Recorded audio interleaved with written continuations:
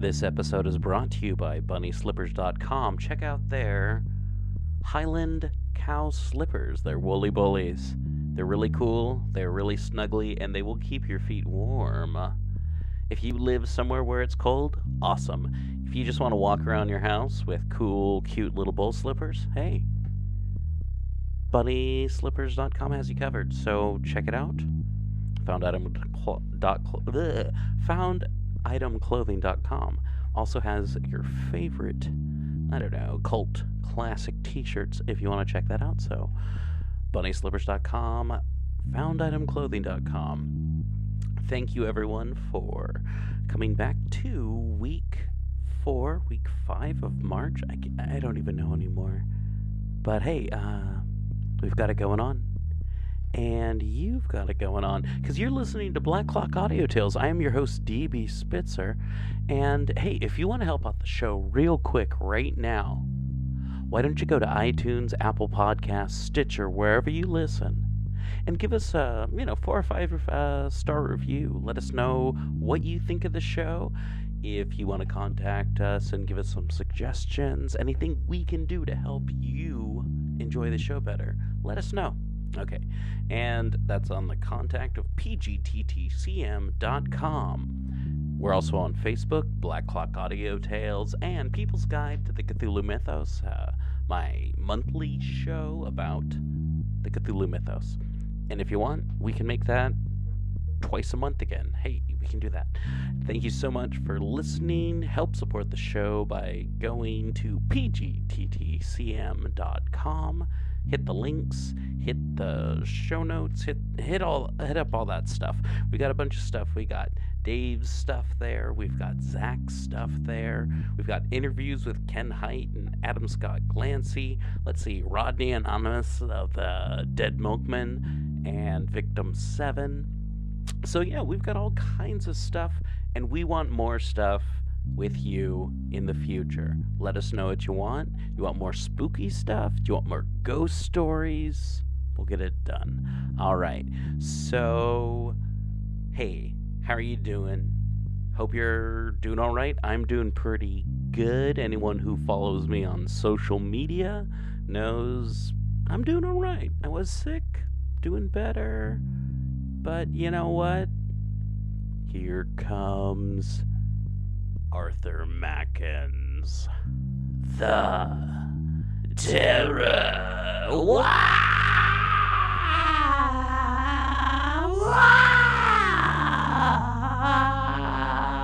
Terror.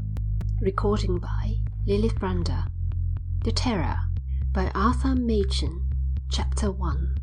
The Coming of the Terror. After 2 years, we are turning once more to the morning's news with a sense of appetite and glad expectation. There were thrills at the beginning of the war. The thrill of horror and of a doom that seemed at once incredible and certain. This was when Namur fell and the German host swelled like a flood over the French fields and drew very near to the walls of Paris. Then we felt the thrill of exultation when the good news came that the awful tide had been turned back, that Paris and the world were safe, for a while at all events. Then for days we hoped for more news as good as this or better. Has von Kluck been surrendered? Not today, but perhaps he will be surrendered tomorrow. But the days became weeks, the weeks drew out to months. The battle in the west seemed frozen. Now and again things were done that seemed hopeful, with promise of events still better.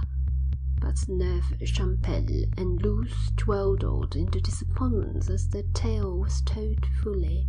The lines in the west remained, for all practical purposes of victory, immobile. Nothing seemed to happen. There was nothing to read save the record of operations that were clearly trifling and insignificant. People speculated as to the reason of this inaction. The hopeful said that Joffre had a plan, that he was nibbling. Others declared that we were short of munitions. Others again that the new levies were not yet ripe for battle. So the months went by, and almost 2 years of war had been completed before the motionless English line began to stir and quiver as if it awoke from a long sleep, and began to roll onward, overwhelming no enemy. The secret of the long inaction of the British armies has been well kept. On the one hand, it was rigorously protected by the censorship, which severe, and sometimes severe to the point of absurdity. The captains under Depart, for instance, became in this particular matter ferocious. As soon as the real significance of that which was happening, or beginning to happen, was perceived by the authorities, an underlined circular was issued to the newspaper proprietor of Great Britain and Ireland. It warned each proprietor that he might impart the contents of this circular to one other person only, such person being the responsible editor of his paper, who was to keep the communication secret under the severest penalties. The circular forbade any mention of certain events that had taken place, that might take place. It forbade any kind of allusion to these events or any hint of their existence, or of the possibility of their existence, not only in the press, but in any form whatever. The subject was not to be alluded to in conversation. It was not to be hinted at, however obscurely, in letters. The very existence of the circular, as a subject apart, was to be a dead secret. These measures were successful. A wealthy newspaper proprietor of the North, warmed a little at the end of the Throwster's Feast, which was held as usual, it will be remembered, ventured to say to the man next to him, how awful it would be, wouldn't it, if... His words were repeated as proof, one regrets to say, that it was time for old Arnold to pull himself together, and he was fined £1,000. Then there was the case of an obscure weekly paper published in the county town of an agricultural district in Wales. The Melrose Observer, we would call it, was issued from a stationer's back premises and filled its 4 pages with accounts of local flower shows, fancy fairs at vicarages, reports of parish councils, and rare bathing fatalities. It also issued a visitors' list, which has been known to contain 6 names. This enlightened organ printed a paragraph which nobody noticed, which was very like paragraphs that small country newspapers have long been in the habit of printing, which could hardly give so much as a hint to anyone, that is, who was not fully instructed in the secret. As a matter of fact, this piece of intelligence got into the paper because the proprietor, who was also the editor, incautiously left the last processes of this particular issue to the staff. He was the Lord High Everything Else of the establishment, and the staff put in a bit of gossip he had heard in the market to fill up 2 inches on the back page. But the result was that the Melrose Observer ceased to appear, owing to untoward circumstances, as the proprietor said, and he would say no more, that is, by way of explanation, but a great deal more by way of execration of damned prying busybodies. Now a censorship that is sufficiently minute and utterly remorseless can do amazing things in the way of hiding what it wants to hide. Before the war, one would have thought otherwise. One would have said that, censor or no censor, the fact of the murder at X or the fact of the bank robbery at Y would certainly become known, if not through the press, at all events through rumour and the passage of the news from mouth to mouth. And this would be true of England 300 years ago, and of savage tribelands of today. But we have grown of late such a preference for the printed word and such a reliance on it, that the old faculty of disseminating news by word of mouth has become atrophied. Forbid the press to mention the fact that Jones has been murdered, and it is marvellous how few people will hear of it, and of those who hear, how few will credit the story that they have heard. You meet a man in the train who remarks that he has been told something about a murder in Southwark. There is all the difference in the world between the impression you receive from such a chance communication and that given by half a dozen lines of print with name, and street and date, and all the facts of the case. People in trains repeat all sorts of tales, many of them false.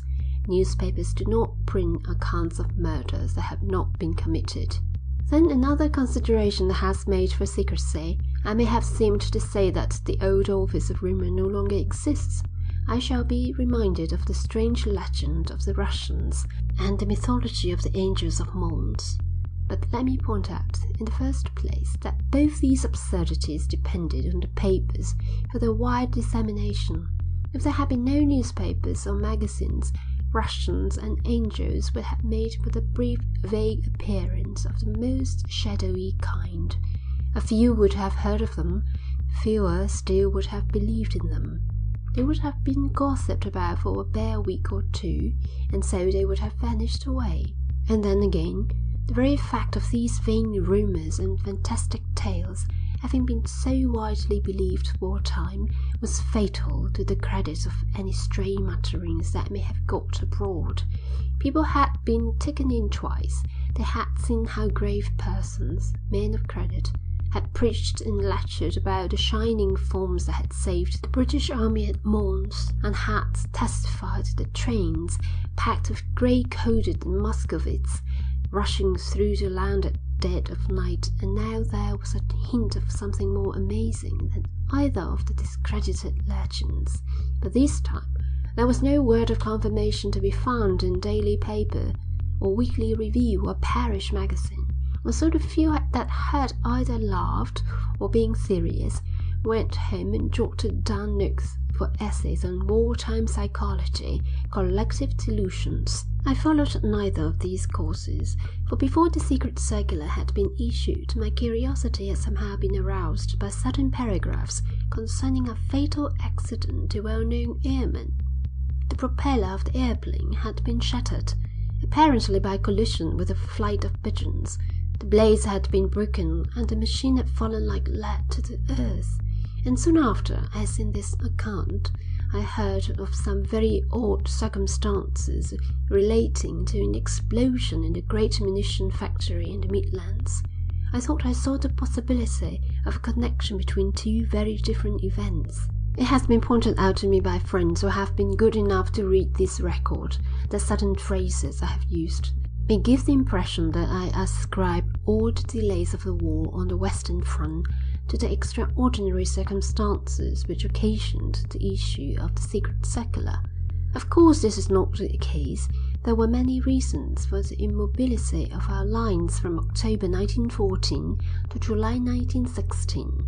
These causes have been evident enough and have been openly discussed and deplored, but behind them was something of infinitely greater moment. We lacked men, but men were pouring into the new army. We were short of shells, but when the shortage was proclaimed, the nation set itself to mend this matter with all its energy. We could undertake to supply the defects of our army both in men and munitions, if the new and incredible danger could be overcome. It has been overcome, rather perhaps it has ceased to exist, and the secret may now be told. I have said my attention was attracted by an account of the death of a well-known airman.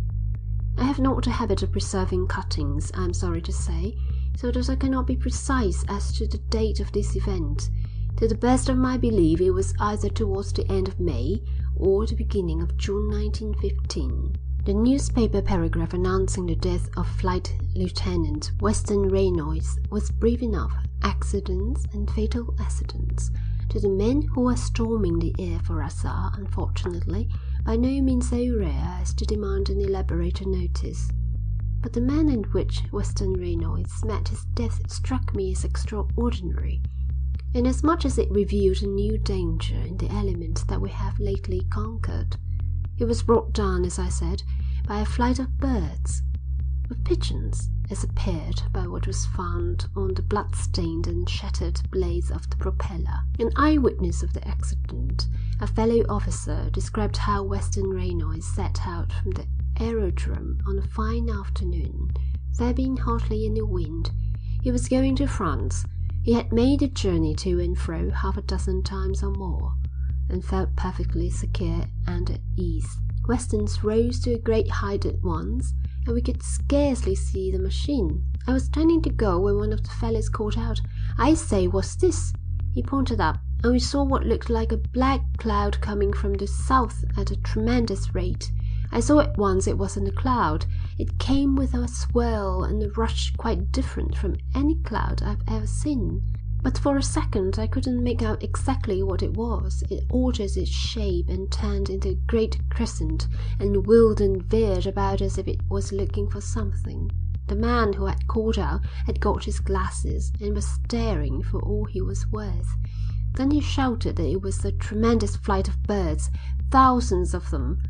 They went on wheeling and beating about high up in the air, and we were watching them, thinking it was interesting, but not supposing that they would make any difference to Wester, who was just about out of sight.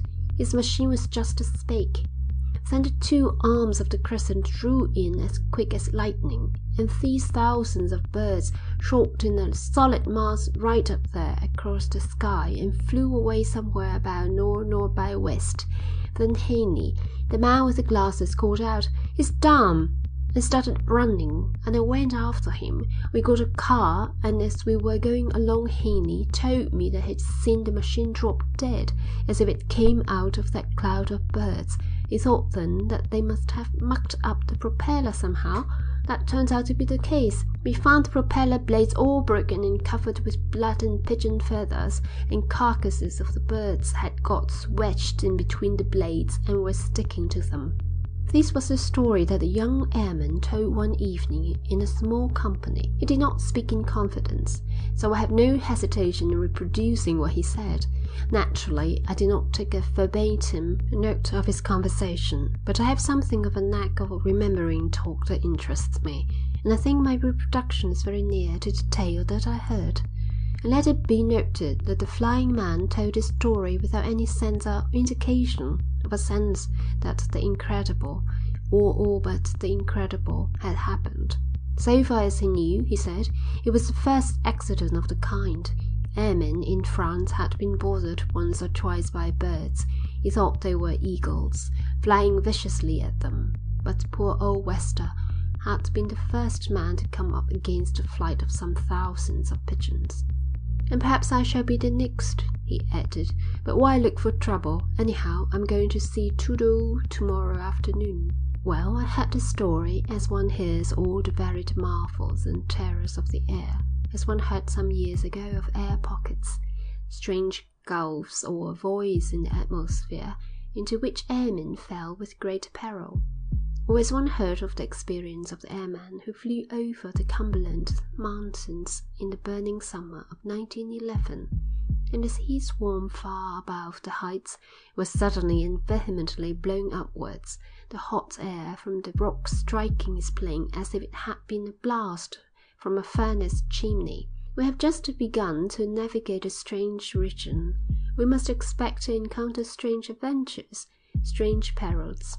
And here a new chapter in the chronicles of these perils and adventures had been opened by the death of Weston Reynolds. No doubt invention and contrivance would presently hit on some way of countering the new danger. It was, I think, about a week or 10 days after the airman's death that my business called me to a northern town, the name of which perhaps had better remain unknown. My mission was to inquire into certain charges of extravagance which had been laid against the working people, that is, the munition workers of this especial town. It was said that the men who used to earn £2 10 a week were now getting from £7 to £8, that bits of girls were being paid £2 instead of 7 or 8 shillings, and that, in consequence, there was an orgy of foolish extravagance. The girls, I was told, were eating chocolates at 4, 5 and 6 shillings a pound. The women were ordering £30 pianos which they couldn't play, and the men bought gold chains at 10 and 20 guineas apiece. I dived into the town in question and found, as usual, that there was a mixture of truth and exaggeration in the stories that I had heard. Gramophones, for example.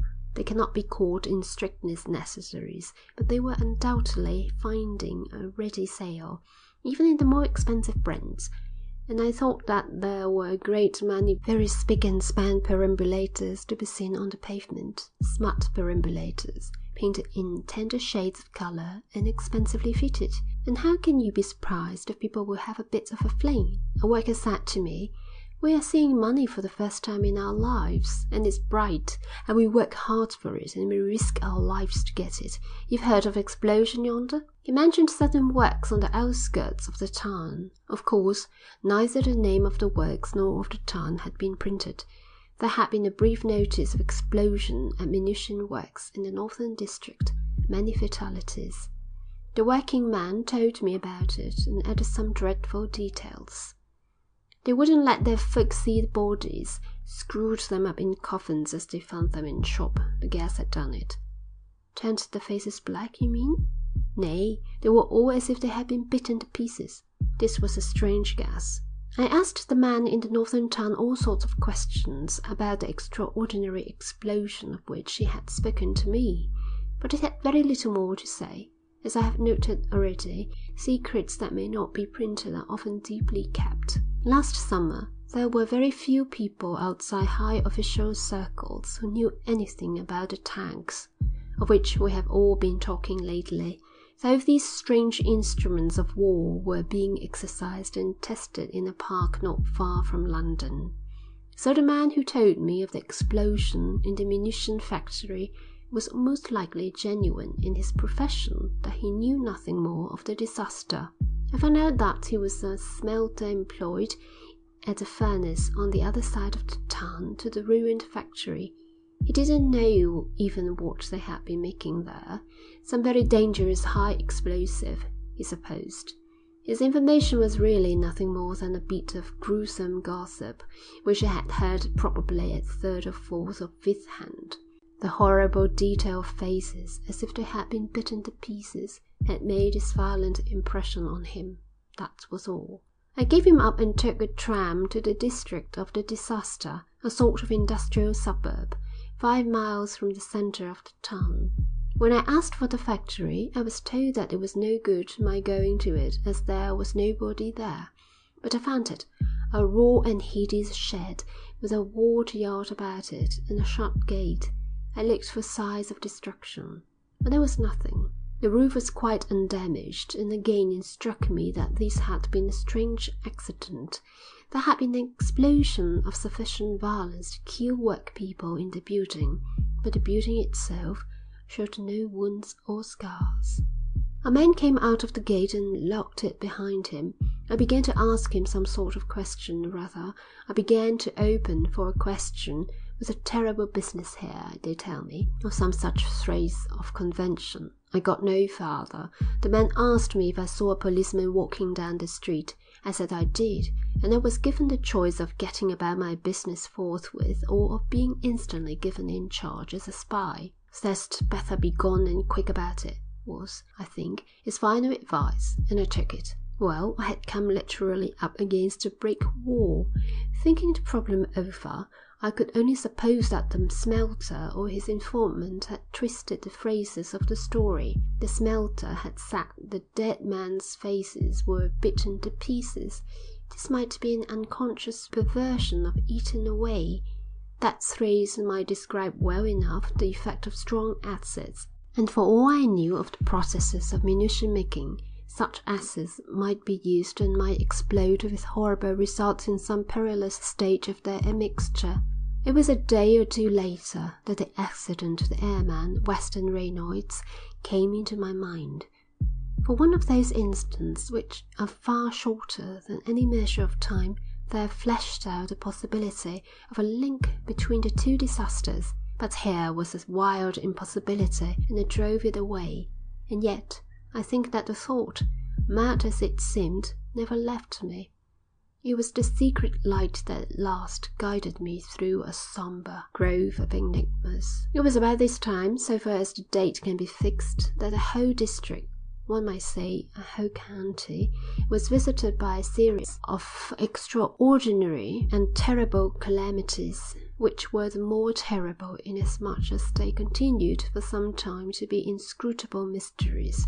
It is, indeed, doubtful whether these awful events do not still remain mysteries to many of those concerned, For before the inhabitants of this part of the country had time to join one link of evidence to another, the circular was issued, and thenceforth no one knew how to distinguish undoubted facts from wild and extravagant surmise. The district in question is in the far west of Wales. I shall call it, for convenience, Meirion. In it there is one seaside town of some repute with holiday makers for 5 or 6 weeks in the summer, and dotted about the county there are 3 or 4 small old towns that seem drooping in a slow decay, sleepy and grey with age and forgetfulness.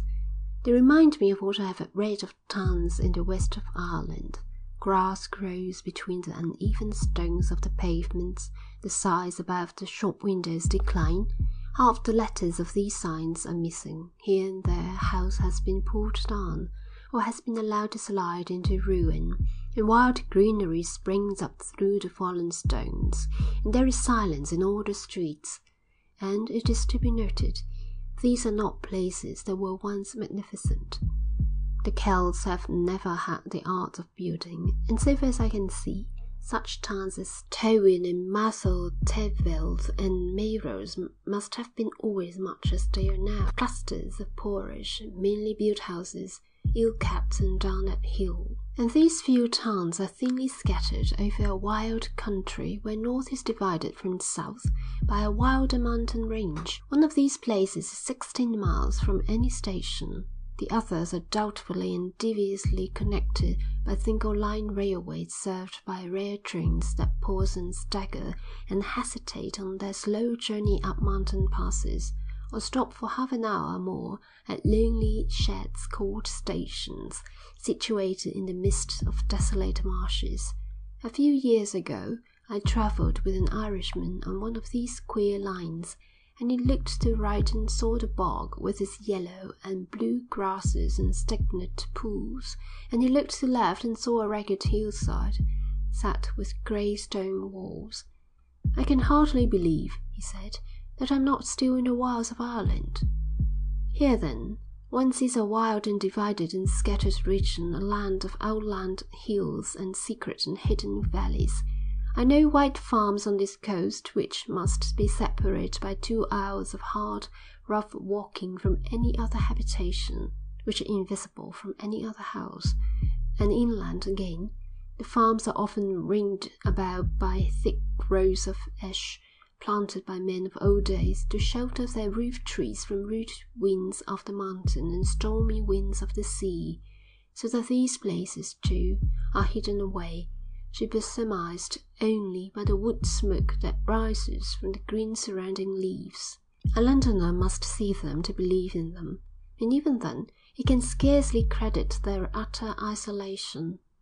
Such, then, in the main is Meirion, and on this land, in the early summer of last year, terror descended, a terror without shape, such as no man there had ever known. It began with the tale of a little child who wandered out into the lanes to pick flowers one sunny afternoon, and never came back to the cottage on the hill.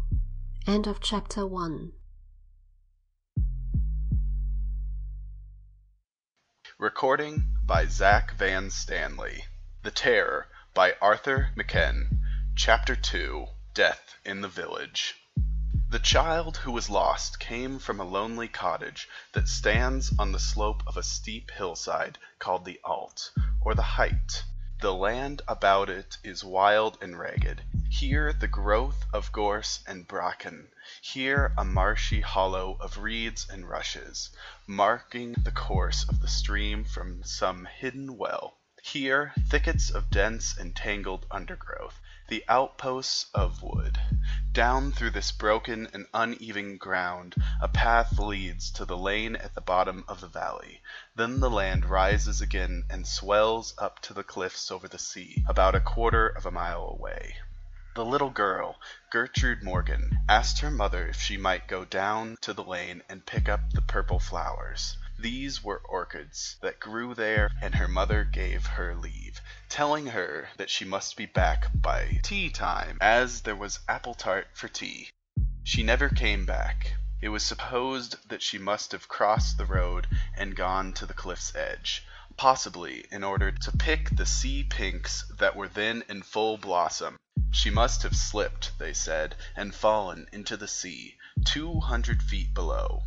And it may be said at once that there was no doubt some truth in this conjecture, though it stopped very short of the whole truth. The child's body must have been carried out by the tide, for it was never found. The conjecture of a false step or of a fatal slide on the slippery turf that slopes down the rocks was accepted as the only explanation possible. People thought the accident a strange one because, as a rule, the country children living by the cliffs and the sea became wary at an early age, and Gertrude Morgan was almost 10 years old.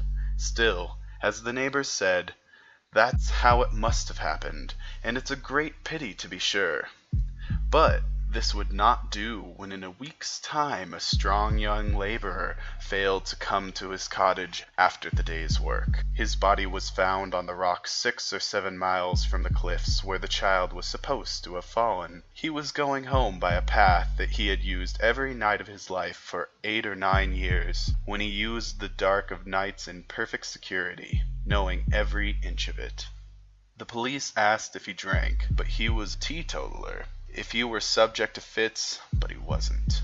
And he was not murdered for his wealth, since agricultural laborers are not wealthy.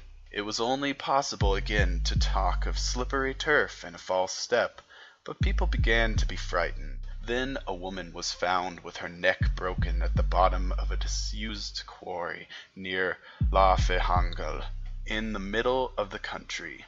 The false step theory was eliminated here, for the quarry was guarded with a natural hedge of gorse bushes. One would have to struggle to fight through sharp thorns to destruction in such a place as this. And, indeed, the gorse bushes were broken, as if some one had rushed furiously through them, just above the place where the woman's body was found. And this was strange. There was a dead sheep lying beside her in the pit, as if the woman and the sheep together had been chased over the brim of the quarry. But chased by whom, or by what? And then there was a new form of terror. This was in the region of the marshes under the mountain. A man and his son, a lad 14 or 15, set out early one morning to work and never reached the farm where they were bound. Their way skirted the marsh, but it was broad, firm, and well metalled, and it had been raised about 2 feet over the bog. But when search was made in the evening of the same day, Phillips and his son were found dead in the marsh, covered with black slime and pondweed, and they lay some 10 yards from the path, which it would seem they must have left deliberately. It was useless, of course, to look for tracks in the black ooze, for if one threw a big stone into it a few seconds removed all marks of the disturbance. The men who found the 2 bodies beat about the verges and purlieus of the marsh in hope of finding some trace of the murderers. They went to and fro over the rising ground where the black cattle were grazing. They searched the alder thickets by the brook, but they discovered nothing. Most horrible of all these horrors, perhaps, was the affair of the highway, a lonely and unfrequented by-road that winds for many miles on high and lonely land. Here, a mile from any other dwelling, stands a cottage on the edge of a dark wood. It was inhabited by a laborer named Williams, his wife, and their 3 children. One hot summer's evening, a man who had been doing a day's gardening at the rectory 3 or 4 miles away passed the cottage and stopped for a few minutes to chat with Williams, the laborer, who was pottering about his garden, while the children were playing on the path by the door. The 2 talked of their neighbors and of the potatoes till Mrs. Williams appeared at the doorway and said supper was ready, and Williams turned to go into the house. This was about 8 o'clock, and in the ordinary course the family would have their supper and be in bed by 9, or by 9:30 at the latest. At 10 o'clock that night the local doctor was driving home along the highway. His horse shied violently and then stopped dead just opposite the gate to the cottage. The doctor got down, frightened at what he saw, and there on the roadway lay Williams, his wife, and the 3 children, stone dead, all of them. Their skulls were battered in, as if by some heavy iron instrument. Their faces were beaten to a pulp. End of Chapter 2. Recording by Zach Van Stanley.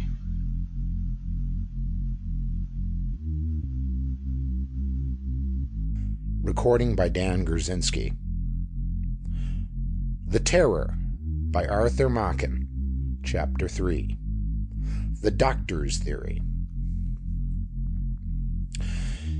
It is not easy to make any picture of the horror that lay dark on the hearts of the peoples of Marion. It was no longer possible to believe or to pretend to believe that these men and women and children had met their deaths through strange accidents. The little girl and the young laborer might have slipped and fallen over the cliffs, but the woman who lay dead with the dead sheep at the bottom of the quarry, the two men who had been lured into the ooze of the marsh, the family who were found murdered on the highway before their own cottage door. In these cases there could be no room for the supposition of accident. It seemed as if it were impossible to frame any conjecture or outline of conjecture that would account for these hideous and, as it seemed, utterly purposeless crimes. For a time people said that there must be a madman at large, a sort of country variant of Jack the Ripper, some horrible pervert who was possessed by the passion of death, who prowled darkling about that lonely land, hiding in woods and in wild places, always watching and seeking for the victims of his desire. Indeed, Dr. Lewis, who found poor Williams, his wife and children miserably slaughtered on the highway, was convinced at first that the presence of a concealed madman in the countryside offered the only possible solution to the difficulty. I felt sure, he said to me afterwards, that the Williams had been killed by a homicidal maniac. It was the nature of the poor creature's injuries that convinced me that this was the case. Some years ago, 37 or 38 years ago as a matter of fact, I had something to do with a case which on the face of it had a strong likeness to the highway murder. At that time I had practice at Usk, in Monmouthshire. A whole family living in a cottage by the roadside were murdered one evening. It was called, I think, the Llangybi murder. The cottage was near the village of that name. The murderer was caught in Newport. He was a Spanish sailor named Garcia, and it appeared that he had killed father, mother, and the 3 children for the sake of the brass works of an old Dutch clock which were found on him when he was arrested. Garcia had been serving a month's imprisonment at Usk jail for some small theft, and on his release he set out to walk to Newport, 9 or 10 miles away, no doubt to get another ship. He passed the cottage and saw the man working in his garden. Garcia stabbed him with his sailor's knife. The wife rushed out. He stabbed her. Then he went into the cottage and stabbed the 3 children, tried to set the place on fire, and made off with the clockworks.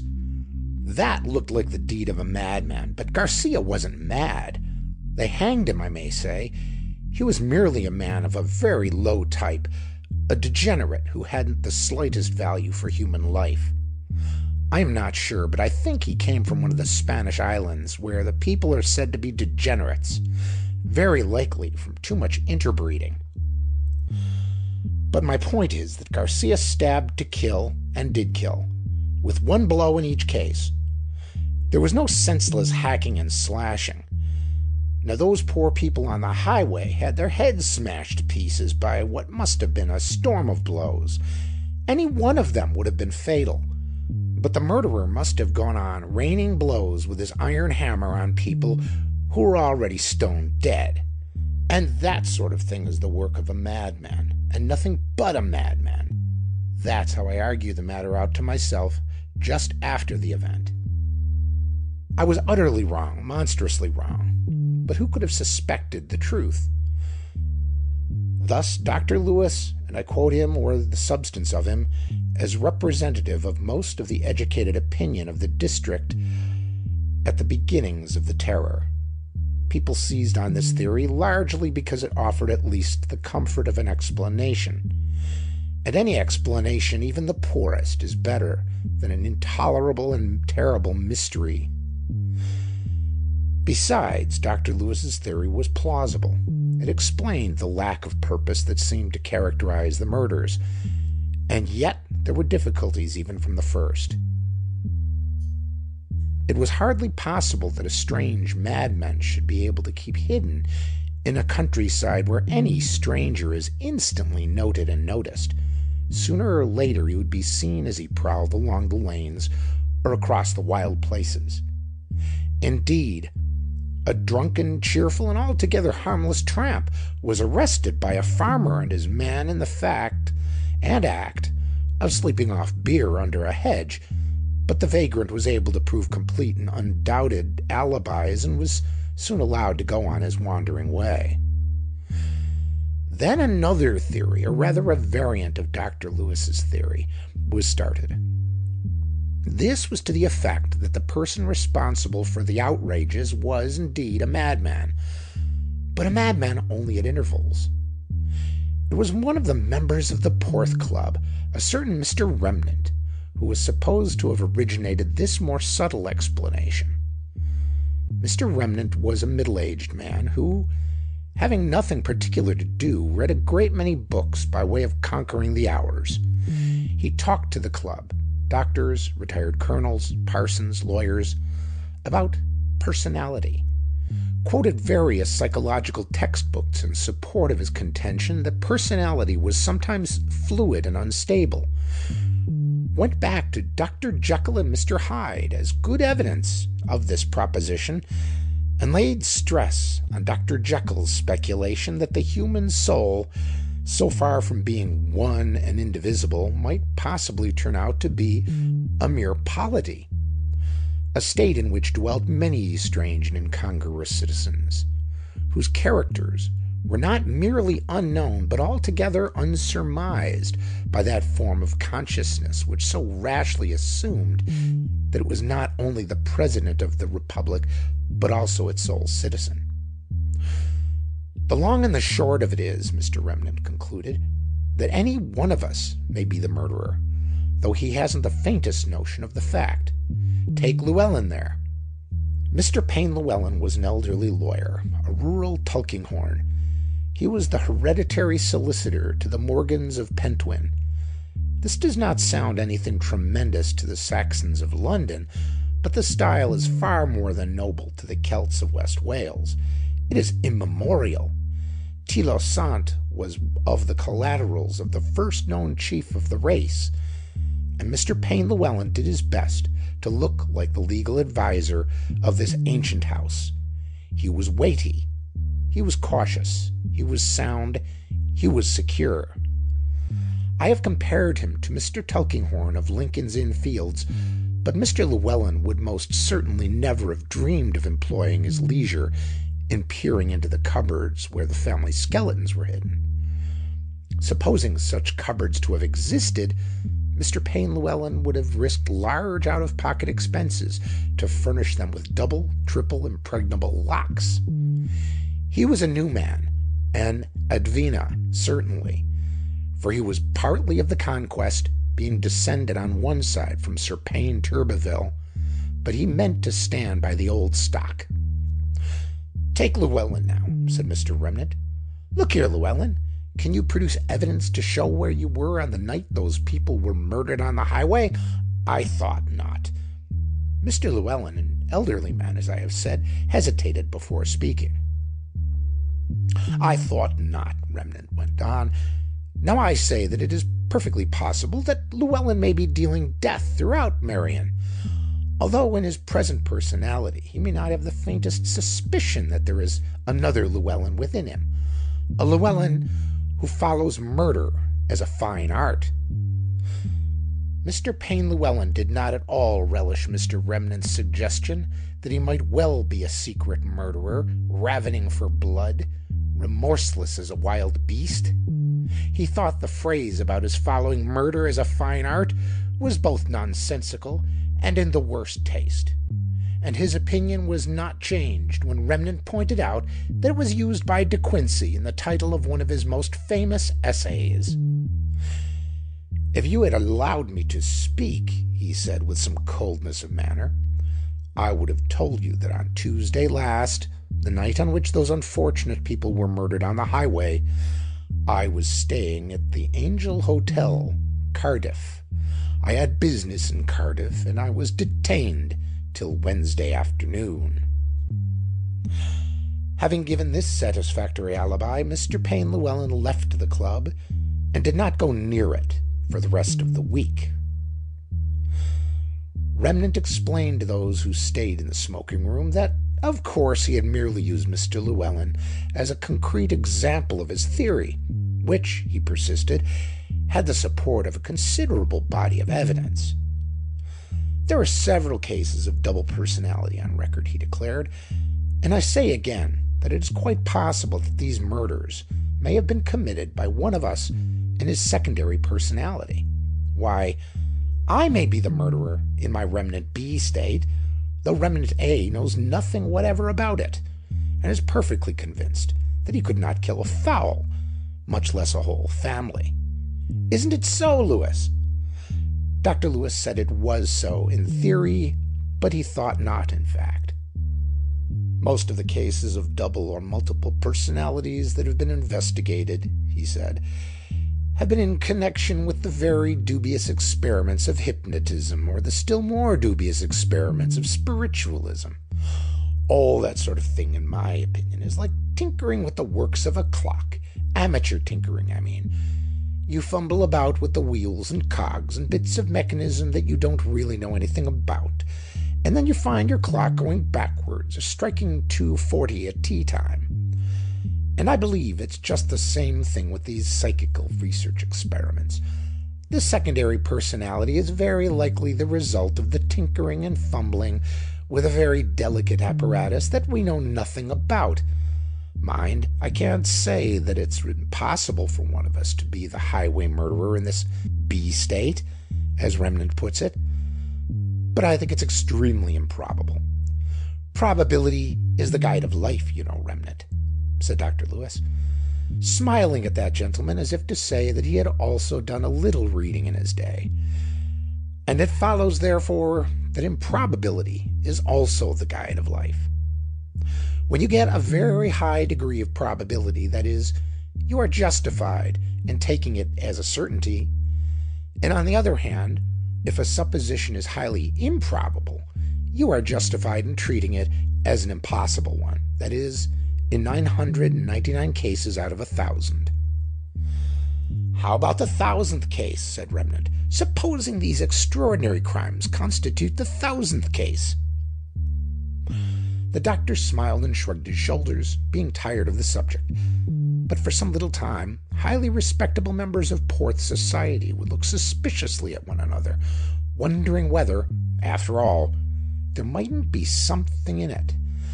However, both Mr. Remnant's somewhat crazy theory and Dr. Lewis's plausible theory became untenable when two more victims of an awful and mysterious death were offered up in sacrifice. For a man was found dead in the Llanfihangel quarry where the woman had been discovered, and on the same day a girl of 15 was found broken on the jagged rocks under the cliffs near Porth. Now it appeared that these two deaths must have occurred at about the same time, within an hour of one another certainly, and the distance between the quarry and the cliffs by Black Rock is certainly 20 miles. "A motor could do it," one man said. But it was pointed out that there was no high road between the two places. Indeed, it might be said that there was no road at all between them. There was a network of deep, narrow, and tortuous lands that wandered into one another at all manner of queer angles for, say, 17 miles.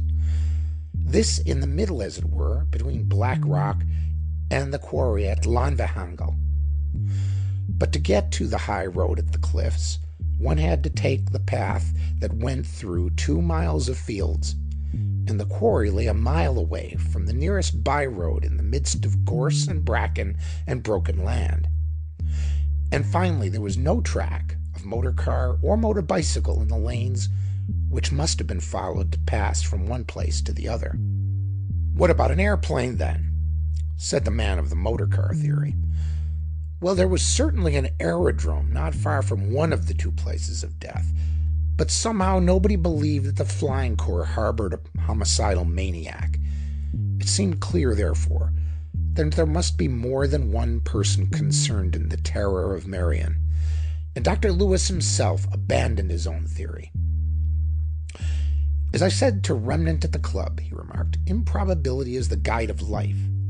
I can't believe that there are a pack of madmen, or even two madmen at large in the country. I give it up." And now a fresh circumstance or set of circumstances became manifest to confound judgment and to awaken new and wild surmises.